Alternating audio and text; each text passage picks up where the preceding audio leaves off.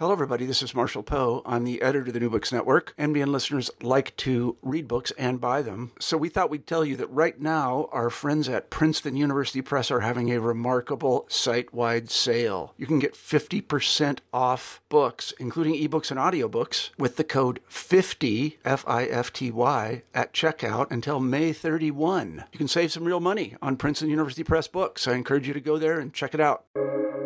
Welcome to the New Books Network. Hi, everyone, and welcome back to New Books in Game Studies, a podcast channel on the New Books Network.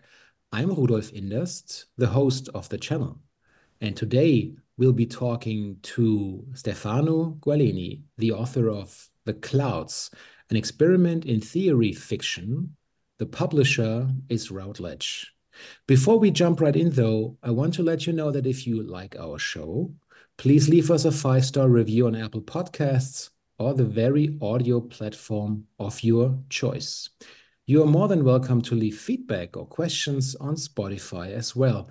Also, please feel free to share this episode with your friends or wherever you see fit. And now, back to the show. How can works of fiction help us ruminate on and answer questions about the nature of time and reality? Can fiction do philosophy? And how do games, specifically as they occur in fiction, contribute to philosophical understanding? Today, we shall learn so much more about this topic. Stefano, welcome back to the show. Pleasure that you decided to have me as a repeating offender, so to speak. Yeah, it's my pleasure as well. So, for all our listeners who haven't had the chance to listen to our first conversation back in the days, I wonder if you could begin the interview by telling us a bit about yourself. That's perhaps usually the most boring part of the interview. A primate, mammal, individual. I study games and science fiction as part of a research group here at the Institute of Digital Games, University of Malta. And just to keep it short, my background is in game design in the sense that I worked on games professionally. I'm an architect by trade, and my PhD was in philosophy, let's say. Mm-hmm. Now, of course... Is that short enough, you think? Yes, I think it's perfect. Now, since we are a game studying podcast and there's always the practice of gaming, so to speak, is also important. So, of course, we have to check for your Ludo Street credibility. Maybe something has changed. Please tell us, what's your favorite game again? And the one or even the ones you're playing right now.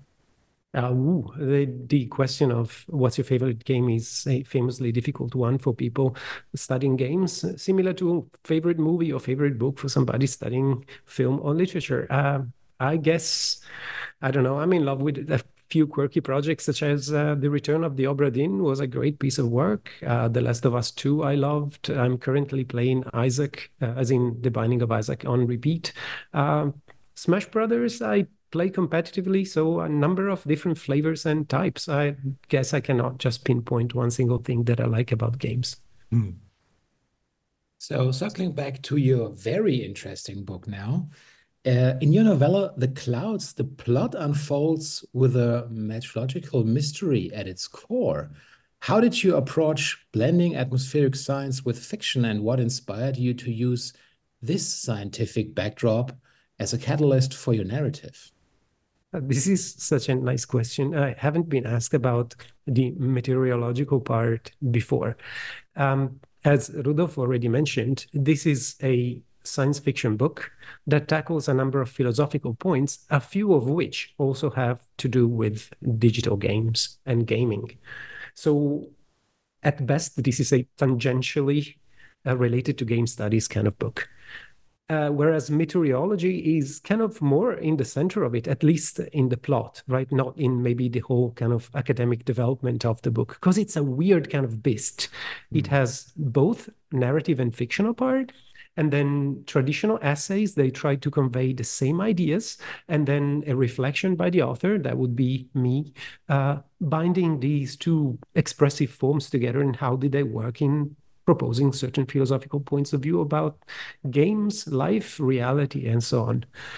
The meteorological part is, let's say, a motivating factor in a sense that it's crucial to the narrative, but doesn't come back in the research part of this book. Does that mean that I've done it without research? Heck no, in the sense that I didn't want to write buffoonery or wrong things. So before I started working on this novella, I contacted two meteorology sciences, one from the University of Malta and another one working on a number of European projects at the University of, I think it's Exeter. So two professors in climatology and climate science, and especially interested in the clouds, helped me structure the scientific part of my kind of weird scientific novella. It's kind of interesting, and I'm just going to add a little bit because I was so intrigued by these two people that I worked with, and so grateful for the work that they've done, that two of the characters in the novel I actually modeled on the relationship I established with these two individuals. They are thanked in the novel. I could say their names here, but I don't know if they want that or if that would be appropriate. But yes, I worked with actual scientists who evaluated, helped, and eventually read through my work to make sure it was not entire bollocks, so to speak. Pardon my French. That's okay, I guess, yeah. Now, I was very surprised when you first suggested to give it a shot, but then I really found out very quickly that your book is so fascinating. It in the matter and the style, it combines all these different tunes and themes, and there are, of course, also there's just more than one philosophical theme alone in there. So please tell us about all the tiny philosophical bits in there for our listeners. Well, yes, The Clouds is a philosophical novella, meaning that in its own particular fictional fashion, it proposes three, I would say, a bit original, if not entirely original, philosophical points. So ways to think about how we know, how we live, how do we know what we know, and so on and so forth. And in particular, out of the many tiny little topics that I treat in this novella, I extracted three that are of particular interest to me or closer to my work in game studies or in science fiction studies. And these three topics are, let's see if I remember them correctly, because it's been 2 books ago and more than 2 years ago for me. Maybe not for you because, okay, the book just recently came out. So it's the notion that things can unhappen, which is something that is treated in theories about literature as a, let's say, non-natural trope of literary expression, so to speak. And I go into the philosophy of what if things could unhappen, kind of thing.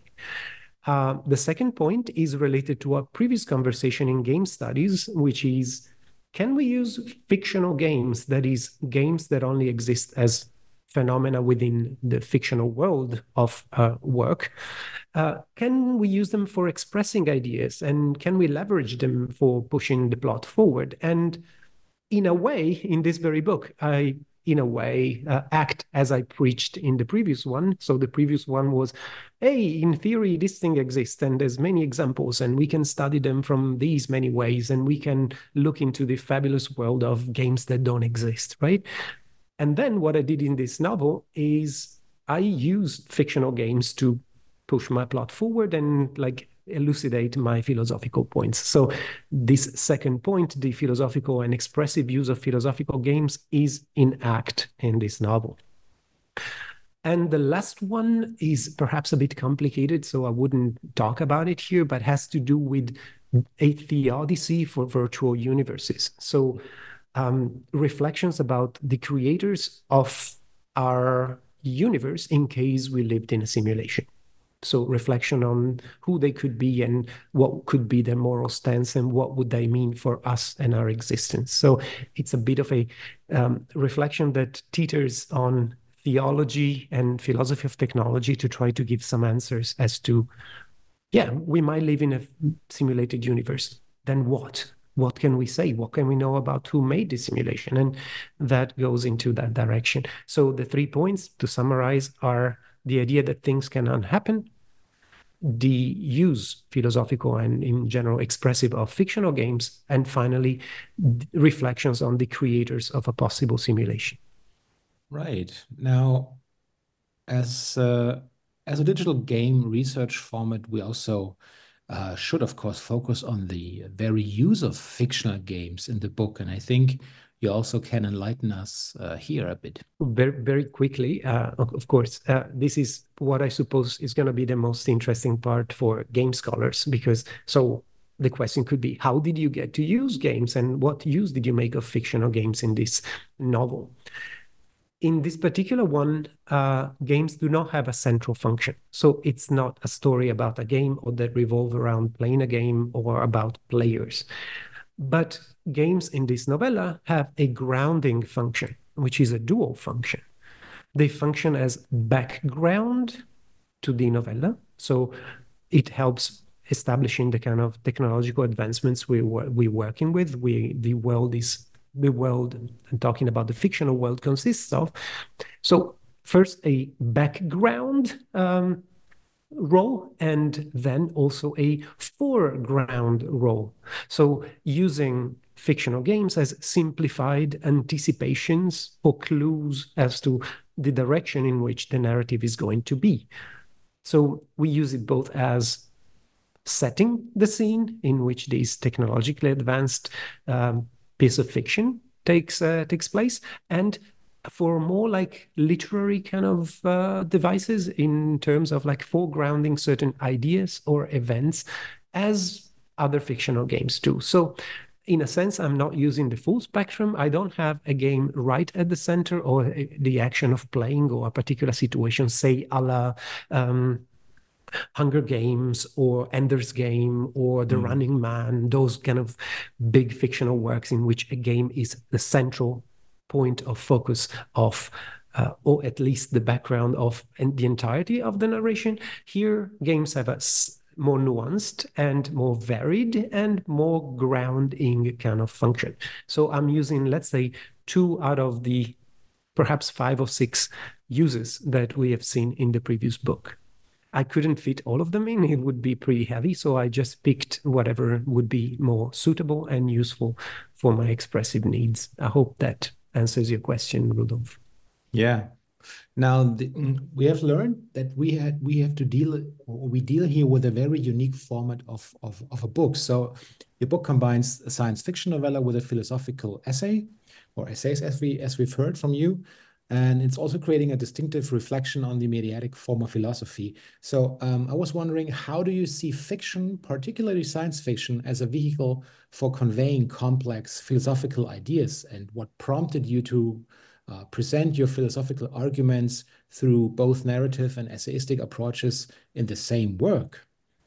Well, this is like 5 questions packed into one. I will try to untangle that in a sense that perhaps very quickly. First, I do not consider science fiction to be a particularly useful kind of fiction to express philosophy. I think that all of fiction is and can be used philosophically. If we go back to the Platonic dialogues, one of the early examples of Western written philosophy, they are already highly fictionalized recounts, right? And think about parables, examples, analogy, or the idea of thought experiments or fictional cases. Those are very established use of fiction in philosophy. There's also the idea of using a philosophical novel philosophically. I'm thinking about works such as Zen and the Art of Motorcycle Maintenance, or the texts of Kierkegaard, or I don't know if you read, for sure, like most of the listeners to the podcast being also science fiction aficionados, could probably refer to Ursula Le Guin's The Left Hand of Darkness or The Dispossessed, for example. They are highly philosophically heavy books. So the relationship between philosophy and fiction has been long and varied. Less so a combined approach. What do I mean by that? The uniqueness of this book is the fact that between the 2 covers of the book, you find more or less the same ideas expressed in a fiction flavor than in a more academic flavor as well. So there's 3 essays that iterate on the same ideas and cross-reference with the novella to explain, to make their point more clearly. And eventually there's also a meta-commentary, so a discussion on how these two work together by the author. So it's really an experiment, not as much in fiction, but in combining theory and fiction and meta-commentary in a way that is useful, interesting, clarifying, enthralling, original. I think it was a daring idea to propose this book. And as I say in the introduction of it, I think Routledge was foolish enough to say yes. And at that point, I thought, well, if they do, then I'm foolish enough to write it. And here we are about 2.5 years later with a book out and a podcast that is interested enough in my work to ask about it. So it's really a strange little thing that I hope I will continue in the future. As a matter of fact, I'm working on another one of these kind of weird chimeras of book that combine theory and fiction. And I found another publisher that is willing to take a risk on this kind of very unique kind of flavor of books. And I'm going to be working with a Dutch publisher called Set Margin on the next one, which is also going to make it cheaper to purchase. Because right now with Routledge, we are talking about an academic book. So you all know, listeners, and Rudolf as well, how painfully expensive it is to buy these books, at least when they come out in the original hardcover version. Of course, they're priced for libraries, and so the cost is quite extreme, whereas I'm going now and try with a independent publisher, hoping to maybe make the book cheaper and making it available to a wider population from the beginning. So it's going to be another interesting use of philosophy through fiction or fiction through philosophy, and a combination of both ideas. Well, Stefano, thank you very much. So far, we have taken up a lot of your time. So please tell us, aside from the aforementioned new book, what are you working on right now? And of course, what will you be playing next? Right. I am working on this book, maybe planning a new game for 2026. I sometimes make games that try to do philosophy as well. And what am I playing?